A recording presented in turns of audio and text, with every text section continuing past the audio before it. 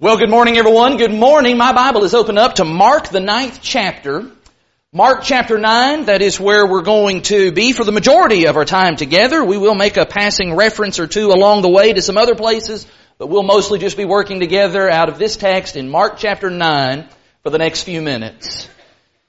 As you're turning there, I will take just a hot minute to just say how great it is to see everybody this morning. What a tremendous encouragement it is to see you all, to have visitors and guests among us. We have folks that are visiting with us from other parts of the state and folks even from out of state. And we're glad that you've come to be here today to worship God on this first day of the week. Thank you to our members as well. We sometimes just don't say that enough, but I'm glad for the presence of each and every one today. Today is the unofficial start of VBS week here at Lakeside, where for the next several days we will have focused teaching and learning and singing and praying, not just for the benefit of our kiddos, but for the benefit of people of all ages who have interest in spiritual things. And as has been the case for the past 5 years, today will mark 6 straight years running, my task this morning is to get the ball rolling, to kind of get our appetites whetted just a little bit for the things that are going to be taking place and talked about in this building for the next 4 days. And ever since our theme was decided on 7, 8, 9 months ago, I knew exactly what I wanted to preach on the Sunday before VBS. Which means that for the last 7, 8, 9 months, I've had lots of time to think about and to pray about and to study about the remarkable events that are recorded for us in Mark the 9th chapter. Read with me, if you will, in verse number 2. In Mark 9 and in verse 2, the Bible says that after 6 days, Jesus took with Him Peter and James and John and led them up a high mountain by themselves. And He was transfigured before them. Let's go climb a mountain. Anybody interested in climbing a mountain? I'd like to climb a mountain sometime. I've climbed some small hills and some cliffs, but don't necessarily know that I've climbed anything that would really be considered a mountain before. But I'd like to do that. In fact, I'd like for several of us, all of us, to go and do that together. Now, obviously, we're not going to do that today. Look at what I'm wearing. This is not appropriate garb for mountain climbing. But I would like for us to make some plans to go and climb a mountain. Somebody says, okay, well, what mountain are we going to climb? There's lots of mountains to choose from. Where exactly are we going to go? Well, there are lots of options. We could go to the other side of the globe, and we could climb Mount Everest, arguably the most famous mountain in the entire world. Thousands of people attempt to climb the treacherous slopes of Mount Everest every single year, and some do successfully. Or if we maybe wanted to stay kind of stateside and stay closer to home a little bit, maybe we could go climb Mount McKinley. Maybe we could try to tackle the Denali, the highest mountain peak in all of North America. That would be a pretty wonderful sight, to get to the top there and to look out and to gaze upon the Alaskan terrain. That would be pretty neat. Or maybe we could travel a little bit further and we could go to Africa. We could climb to the top of Mount Kilimanjaro, which is actually just a dormant volcano. Man, I'd like to have that on my resume, that I climbed a volcano. And maybe when we get to the top there, we'll see some of the amazing African wildlife while we're there. Lots of great mountains to choose from and lots of amazing things that we could see when we get to the top of those mountains. But what if we could travel back in time and we could climb one of those famous mountains of the Bible? There's lots of famous mountains in the Bible. You know that? That'd be pretty neat, wouldn't it, to climb a Bible mountain? Because not only would the geography be amazing, but being able to witness some of the events that took place on those mountains, that would be even more impressive. I mean, come on. Who wouldn't want to go to Mount Sinai and be there on Mount Sinai and hang out with Moses and the Israelites as God delivers in the thunder and the smoke? He delivers His law, the 10 Commandments, to His people. That would truly be awesome. Or what about standing on Mount Carmel? These are supposed to be modern day pictures of where those locations seem to be. What about going to Mount Carmel and getting to hang around Elijah for a little bit and get to witness how God helps him to be victorious over those 450 prophets of Baal? That would be awesome. Or how awesome would it be to climb the slopes of the Mount of Olives and to be there in the presence of Jesus the Christ as He commissions His apostles to go into all the world, and as He then ascends into the heavens in all of His glory. I'd like to climb those mountains, wouldn't you? Well, here's the good news. You're going to get the opportunity to do just that in all three of those cases. Because all three of those mountains will serve as the basis for our studies this week during VBS as we consider the great events and the people of these stories that are recorded for us in such vivid detail in the pages of Scripture. On Monday night, we will go with Moses to the top of Mount Sinai. On Tuesday night, we will stand with Elijah on Mount Carmel. And then on Wednesday, we will marvel at Jesus there on the Mount of Olives. I'm looking forward to each and every one of those, and I hope that you are as well. But what if we could actually go climb a mountain where Moses and Elijah and Jesus are all there together at the exact same time? Where simultaneously all three of these great heroes of the Bible are there on a single mountain together, and we could spend some time with them and learn some things by being in their presence. Well, this morning, we are in luck. Because in Mark the 9th chapter, we're going to kind of pony up next to Peter and James and John as we climb to the top of Mount Hermon, which is believed to be the location and the site of the place that we better know as the Mount of Transfiguration. Read it with me again in Mark chapter 9 and in verse 2. After 6 days, Jesus took with Him Peter and James and John and led them up a high mountain by themselves. And He was transfigured before them. And His clothes became radiant, intensely white, as no one else on earth could bleach them. And there appeared to them Elijah with Moses, and they were talking with Jesus. And Peter said to Jesus, Rabbi, it is good that we are here. Let us make 3 tents, one for you and one for Moses and one for Elijah. For he did not know what to say, for they were terrified. And a cloud overshadowed them, and a voice came out of the cloud saying, This is my beloved Son, listen to Him. And suddenly, looking around, they no longer saw anyone with them but Jesus only. And as they were coming down the mountain, He charged them to tell no one what they had seen until the Son of Man had risen from the dead. This morning, we're going to go to this mountain. And I think this is one of the most amazing. If I had a time machine and I'd go back and witness some event in Bible history, this is definitely, it's in my top 5 at least of the things that I would like to see. And we're going to go there through the eye of faith. And we're going to try to catch a glimpse of what Peter and James and John got to see with their eyes. This very limited audience. We're going to see if we can bear witness to some of those same things. In fact, we do have one benefit that Peter, James, and John do not have, and that is we have the benefit of hindsight. And so maybe we're going to be able to see some things that those 3 fellas didn't entirely get in the moment, but 3 things that we absolutely must get today concerning Jesus. Let me share with you those 3 things that if we are going to climb this mountain and if we're going to get a view from the top, these are the 3 things that we absolutely must see about Jesus. And that all begins by going to the Mount of Transfiguration and seeing the glory of Jesus. If you'll just back up in the text to verse 1, look how Mark 9 begins. This is actually a continuation of some discussions that Jesus has been having with the apostles. And He's been talking with them about the kingdom of God. Mark 9 verse 1, some of you standing here will not taste death until you have seen the kingdom of God come with power. Jesus wanted His apostles to know some things about the coming kingdom. And of course the implication of talking about a kingdom is that there's going to have to be a king who will reign over this kingdom. And that of course is going to be who? That of course is going to be Jesus. However, trying to convey the kingship of Jesus to these apostles, I think was going to be a little bit of a tall order. Because think about it. For the past 2.5, 3 years, these apostles are with Jesus all the time. And as a result, they're kind of used to Him. They're comfortable with Him. In many respects, He's just like them. Think about it. Put yourself in the shoes of Peter, James, and John, or any of the other apostles. Day after day after day, you are with Jesus who gets hungry, just like you get hungry. You are with Jesus who he has to wash his hands, and he has to take a bath, just like you have to do those things.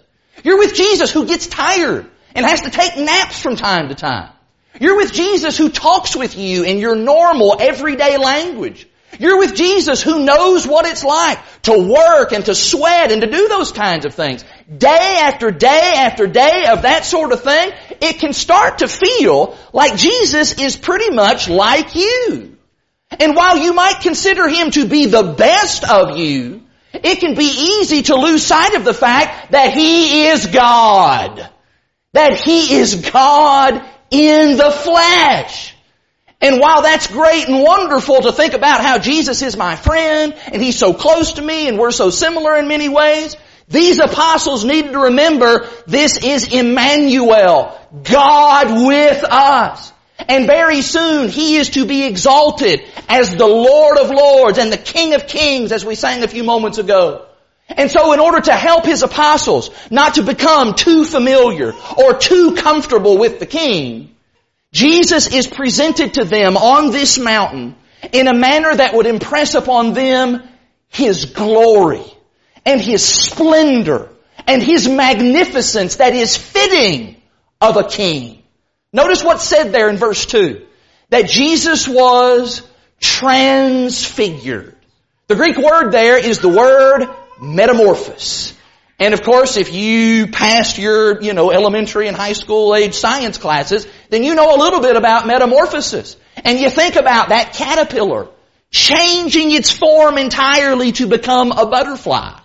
Well, Jesus isn't changing from a caterpillar to a butterfly, but there is a dramatic transformation that's taking place here. That's something about Jesus' appearance, his physical appearance. It was changed in that moment. It was changed from what the disciples may have viewed as being very regular and very ordinary to, in this moment, being something extraordinary. Namely, verse 3 says that his clothes became radiant. That term is actually used elsewhere in the Septuagint. That's the Greek translation of the Old Testament. And it is used to describe the dazzling light of the stars. Think about that. Jesus is literally shining like the stars. Exceedingly white, Mark says. Whiter than any launderer on earth could bleach them. One translation says that he was glistening. You can add to this what Luke's account says, that the appearance of his face was altered, changed in some way. Matthew's account says that his face shone like the sun. This is not light shining from heaven on him. No. This is light emanating from him, radiating from Jesus. In this moment, Jesus is a blaze of celestial glory. And the disciples, in this moment, they are getting just a glimpse of who Jesus really is. That the glory that embodies his inner person, his soul and his spirit, it's now making its way out. And I don't think the disciples were able to bear all of it, but they're getting a small sliver of his glorious divinity being exposed to them in this moment. And I'll say again, I think the disciples probably needed to see that. When they first met Jesus, I'm pretty sure all the apostles thought, man, this guy is so impressive. Just impressed with his character, the way he carries himself, impressed with his personality, impressed with his teaching and the things that he did, and they were in awe of him. But because he looks like a man, and he has to deal with all of the problems and all the difficulties and all the struggles that all the rest of us have to go with being a human being, after a while what's going to happen is you're just going to kind of grow accustomed to him a little bit. I mean, come on. He's Jesus. We've been hanging out with this guy for the last few years now. We see him day after day after day after day. And you know what? That can happen to us. It can. We come to church week after week after week after week. We sing the songs about Jesus. We read the passages about Jesus. We take the Lord's Supper in remembrance of Jesus. We talk about and we think about Jesus so often that it kind of loses its luster sometimes. And of course, if Jesus is also influencing our daily decisions, not just what we're doing on Sunday, but if He's influencing our daily decisions as He should, then what that means is that means that Jesus begins to kind of just bleed over into our everyday, mundane, trivial aspects of our daily life as well. Where Jesus is with us. He's with us at our jobs. He's with us when we go to school. He's with us in our homes. He's with us there at the dinner table before we even eat. He's there in our recreation. He's there in everything. And don't misunderstand me for one second. Jesus does need to be included in all of those choices and in all of those activities and in all of our words. But you know what? That familiarity with Jesus, it can breed an informalness. It can breed kind of a nonchalantness. It can breed almost an unimpressed attitude where we take for granted the fact that right now we are in the presence of the Christ, the anointed one of God, Emmanuel, God with us, is with us. Do we get that? Do we get the significance of that right now? When the brother gets up and makes the announcement at the beginning of services and says, let's clear our minds of all of our worldly thoughts as we enter into worship. That's not just some trite little pre-worship cliche that we train all the announcement makers to say just to be saying it. No, it's the truth. It's an important reminder that when we come here to worship the Lord, He needs to be front and center. He is the one thing that we need to be focusing on. And so my admonition to you today, in light of the Mount of Transfiguration, is to give yourself completely to Him while we are in this moment. Give yourself a chance as we worship before His throne to be impressed with Jesus, to catch just a glimpse of His glory as we sing these songs, as we humble ourselves in prayer, as we partake of these emblems of the Lord's Supper. Stand in awe of the transfigured Christ today. He is here before you. If you will but see Him with your spiritual vision. He is the King. He is your King. He wants you to be impressed with His glorious nature so that you will serve Him, you will devote yourself to Him, and that you as well will be transformed by Him. Think about that. The transfigured Christ wants to transfigure you to be brought into His image. And that will happen whenever you come to the mountain and you see, secondly, the supremacy and the superiority of Jesus. Now, if you want to get a really good and in-depth lesson on the superiority of Jesus, go over and read the book of Hebrews. That is very much what the book of Hebrews is all about. Those better things, the primacy and the greatness of Jesus and His covenant. But the good news is, you don't have to go all the way to Hebrews to get that lesson. You can get that lesson right here on this mountain. Because right here is a definitive moment in time where God announces with His actual audible voice that Jesus is greater and He is better than anyone or anything that has ever come before or who will ever come after. Look at verse 4, where it says there that while all of this is going on with Jesus being transfigured and these things to do with His appearance, notice verse 4 says that Moses and Elijah, they show up. And that is amazing because these two guys have been dead for centuries. In fact, in the case of Moses, he's been dead for over a millennium now. Now, how in the world Peter and the other apostles, how they recognized them, I don't have a clue. Were they wearing name tags? Hi, I'm Elijah. Hi, I'm Moses. Did they go around and shake hands and, hey, good to see you, glad to meet you? I don't know how all that happened. Moses is there though, and Elijah is there. Moses obviously represents the law of God. The law that God had delivered to His first covenant people, Israel. And Elijah there, he represents the prophets, all of those good messengers of the Lord who came and brought God's continued messages to the world. And what we have here is we have essentially everything about the Old Testament is standing there talking with Jesus. The law, the prophets. And of course that immediately causes us to think of Matthew 5 verse 17. In the Sermon on the Mount where Jesus says, I've not come to abolish or destroy the law and the prophets. I have come to fulfill them. So what we have here is we have the greatest deliverer of the law, Moses. In fact, in many places, the law is named after him, the law of Moses. And on the other hand, you have the pinnacle of prophetic greatness. And that's not meant to be a slight against Isaiah or Jeremiah or whoever your favorite prophet may be. No, in the Jewish mind, Elijah was the poster boy for the prophets. And so you have here the physical embodiments of the Old Testament system of religion, and they are deferring to Jesus. They demonstrate deference to Jesus.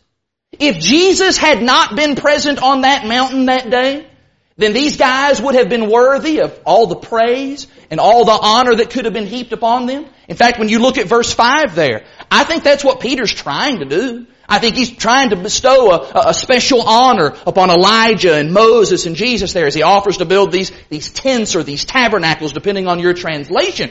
But since Jesus is there, these other two guys, they're second fiddles or third fiddles.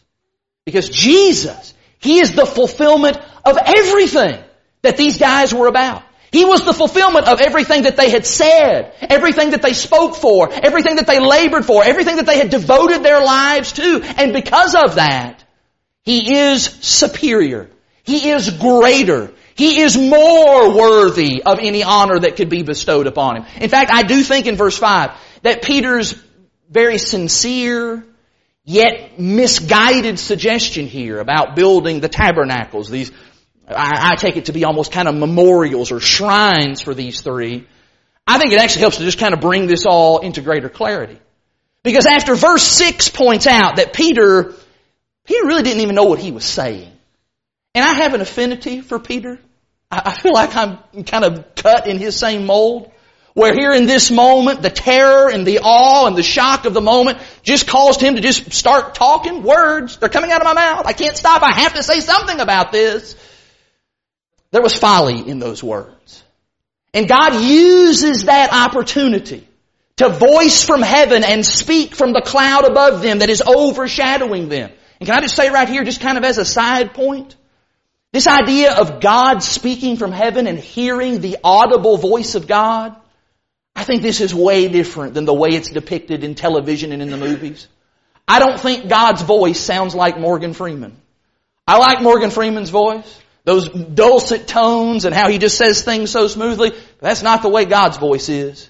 If you read Matthew's account, when they hear the voice of God, Peter, James, and John, they are terrified and they fall on their face. I think that says something about not just how amazing God's voice is, but I think it says something about how seriously God needs to be taken by us. And in this moment in Mark chapter 9, God speaks in verse 7, and the words that He says are this: "This is my beloved Son. Listen to Him." Elijah was a great man. Moses was a great man. But it's not about Elijah. And it's not about Moses. We're not building tabernacles for them. We're not seeking after them. You seek after Jesus, God says. Hear ye Him. He has the preeminence. And sadly, I believe that people today are still trying to build tabernacles in much the same way that Peter wanted to build tabernacles for Elijah and Moses here. You think about it. For example, there are people who are trying to build tabernacles to their feelings. People say, I just feel in my heart. Fill in the blank. Y'all down there in the Church of Christ, y'all are so big about baptism for the remission of sins. Well, you know what? I've never been baptized, but I am saved, and I feel it in my heart. And I wouldn't trade that feeling for a stack of Bibles. Hey, pal, your feelings are not the standard. God says, hear ye Him. Jesus is superior. Or somebody else maybe would build a tabernacle to their pastor. Maybe some famous megachurch pastor. You know what? My megachurch pastor. Oh, he knows what he's been all over the world. He's preached to millions of people. He's done so many things. He's wrote best-selling books and all kinds of great things. He once said, stop. Just stop right there. Stop right there. It doesn't matter what your megachurch pastor says. Your pastor is not the standard. Hear ye Him. Jesus is superior. Somebody else would maybe build a tabernacle to a family member or to a loved one that they revere and think so highly of. My granddaddy. I tell you, my granddaddy was such a good man. Did so many good things. Built this church over here down the road. All kinds of good things. My granddaddy used to tell me, stop right there. Your granddaddy, good man as he may have been, is not the standard. Hear ye him. Jesus is superior. And what the Mount of Transfiguration does is it presents to us, first of all, our glorious King, but it also presents to us the supreme authority of the King, that we must hear Him and we must obey Him. He is Jesus the Christ. And I think that all of that is punctuated, thirdly, by the fact that this mountain, it helps us to see with greater clarity the mission of Jesus. Now, when you read verse 4 in our text, where it says that Moses and Elijah are talking with Jesus, if you're like me, your curiosity just kind of goes off the charts. What are they talking about? I'd like to have been a fly on the wall in that conversation. What are these guys conversing about? Well, Luke's account helps us out a little bit. You can flip out of Mark for a second. Look in Luke 9. In Luke chapter 9 and in verse 31, Luke tells us that Moses and Elijah, they were speaking with Jesus about His departure, His exodus. Some translations say His death, which He was to accomplish in Jerusalem. I want us to really focus on that word accomplish. We don't think of death as an accomplishment, do we? Well, if anybody that puts that on their resume, here's my list of accomplishments, I've died. That's not how we look at death. We think about death as victimhood. We think of it as defeat. We think of it as something that we don't want and that I don't want that to happen to me. And that is especially true if you're talking about Jesus here. Because after all, He is the King and He is bringing in this kingdom. And if you're living in the first century, then probably what you're thinking, well, that means He's going to bring this kingdom and He's going to put Rome under His thumb. We're going to get rid of the oppressive regime of the Roman government. And we're going to be able to kind of set things back in order the way that it was back during the heyday of Jerusalem, back during the days of David. That's what we're looking for with this kingdom here. That's what the King is coming to accomplish. And so for us to talk about the King dying, well, that is the exact antithesis of an accomplishment. That's the exact opposite of what we are looking for out of the King. The truth is, in this case, that is precisely what the King was coming to do. To the letter, according to prophecy, in keeping with all that the law and the prophets had said, this is exactly why Jesus came altogether, to die. That His purpose, His very mission for coming to planet Earth was to give His life as a ransom for many. And here on the Mount of Transfiguration, I believe Jesus feels intensely the looming nature of the cross there on Calvary. And when that does happen, when Jesus does go to the cross, don't let your eyes deceive you. Because as He is being humiliated in front of the throngs of the bloodthirsty crowd, and as He is being beaten and subjected to torture, and as He is dying there openly in a shameful way in front of all the world, do not buy what you are seeing. Because it's not defeat. It's actually victory. It is the King. The King coming in power. Because it is in that moment, in His death, He is crushing death under His heel. It is in that moment that He is overcoming sin, which has victimized every human being who has ever walked the face of this earth, and He is killing it forever.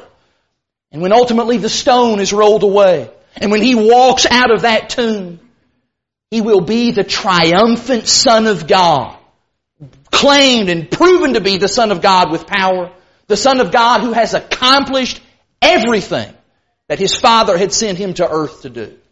And what that means is that means that you, and you, and you, and you, and you, and you, and all of you and me, we can share in that same victory, where we don't have to worry about death. We don't have to worry about the dominion of sin in our life anymore because we have the choice to walk with Jesus the Christ. And we can do that in anticipation of eternal life and eternal glory with Him. Jesus accomplished that for us so that one day we can be partakers of His divine nature. In fact, I think in some ways this helps us to explain verse number 9. We should go back to Mark chapter 9. Look in verse 9 there. When it says that they were coming down the mountain, and Jesus then charged Peter, James, and John not to tell anyone what they had seen. Don't tell anybody about this right now. You do that after I've risen from the dead. We might scratch our heads a little bit about that. What was the deal there? Well, in other words, I didn't do all of this and I didn't show you all of this just so you'd have some amazing spectacle to, occupy a few minutes of your time. I didn't show you this to give you a reason to go around boasting to others and say, you guys are not going to believe what we saw. We're the only 3 guys who saw it, but I tell you what, it was amazing. No. Jesus did not give them this experience so that they would have some kind of a neat story to tell at parties. No, Jesus says, I brought you to this mountain because I want you to see Jesus in the light of victory.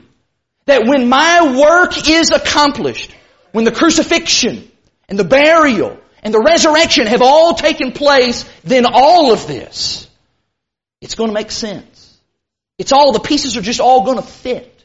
Because then, after I am raised, then will be the right time to go and tell the world of Jesus' glory. Then will be the right time to go and tell the world of Jesus' supremacy. How He fulfilled His mission in order to bring salvation to all mankind. And we know for certain that this mountaintop encounter, it left an indelible imprint on at least one of those 3 men. I think it did on all 3 of them. But we know specifically that it left a special imprint on the mind and the life of the Apostle Peter. Which you find 2 Peter chapter 1 final passage this morning. Because some 35 years after these events, Peter would write his second epistle. And in that epistle, he would actually write about what he saw. Think about all the things that Peter saw throughout his time with Jesus. So many things that he could have specifically referenced in detail and talked about, but Peter chose this event, the things that happened on the Mount of Transfiguration.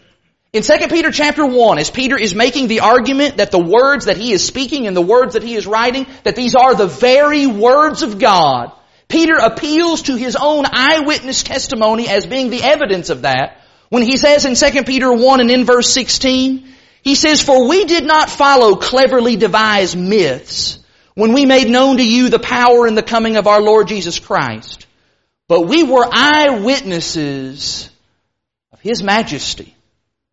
For when He received honor and glory from God the Father, and the voice was borne to Him by the majestic glory, 'This is my beloved Son, with whom I am well pleased.' Verse 18, 'We ourselves heard this very voice born from heaven, for we were with Him on the holy mountain.'" It is of interest to me just how much Peter changed. You study the life of Peter, and just how much he changed. From that day when he was on the mountain, he was just kind of loose lips and just flying off the handle, just saying all kinds of silly stuff. To now 35 years later, and he writes these words. Mark said that when Peter spoke on the mountain, he did not know what to say, and I don't think truer words could have ever been recorded. Just a very human moment for him.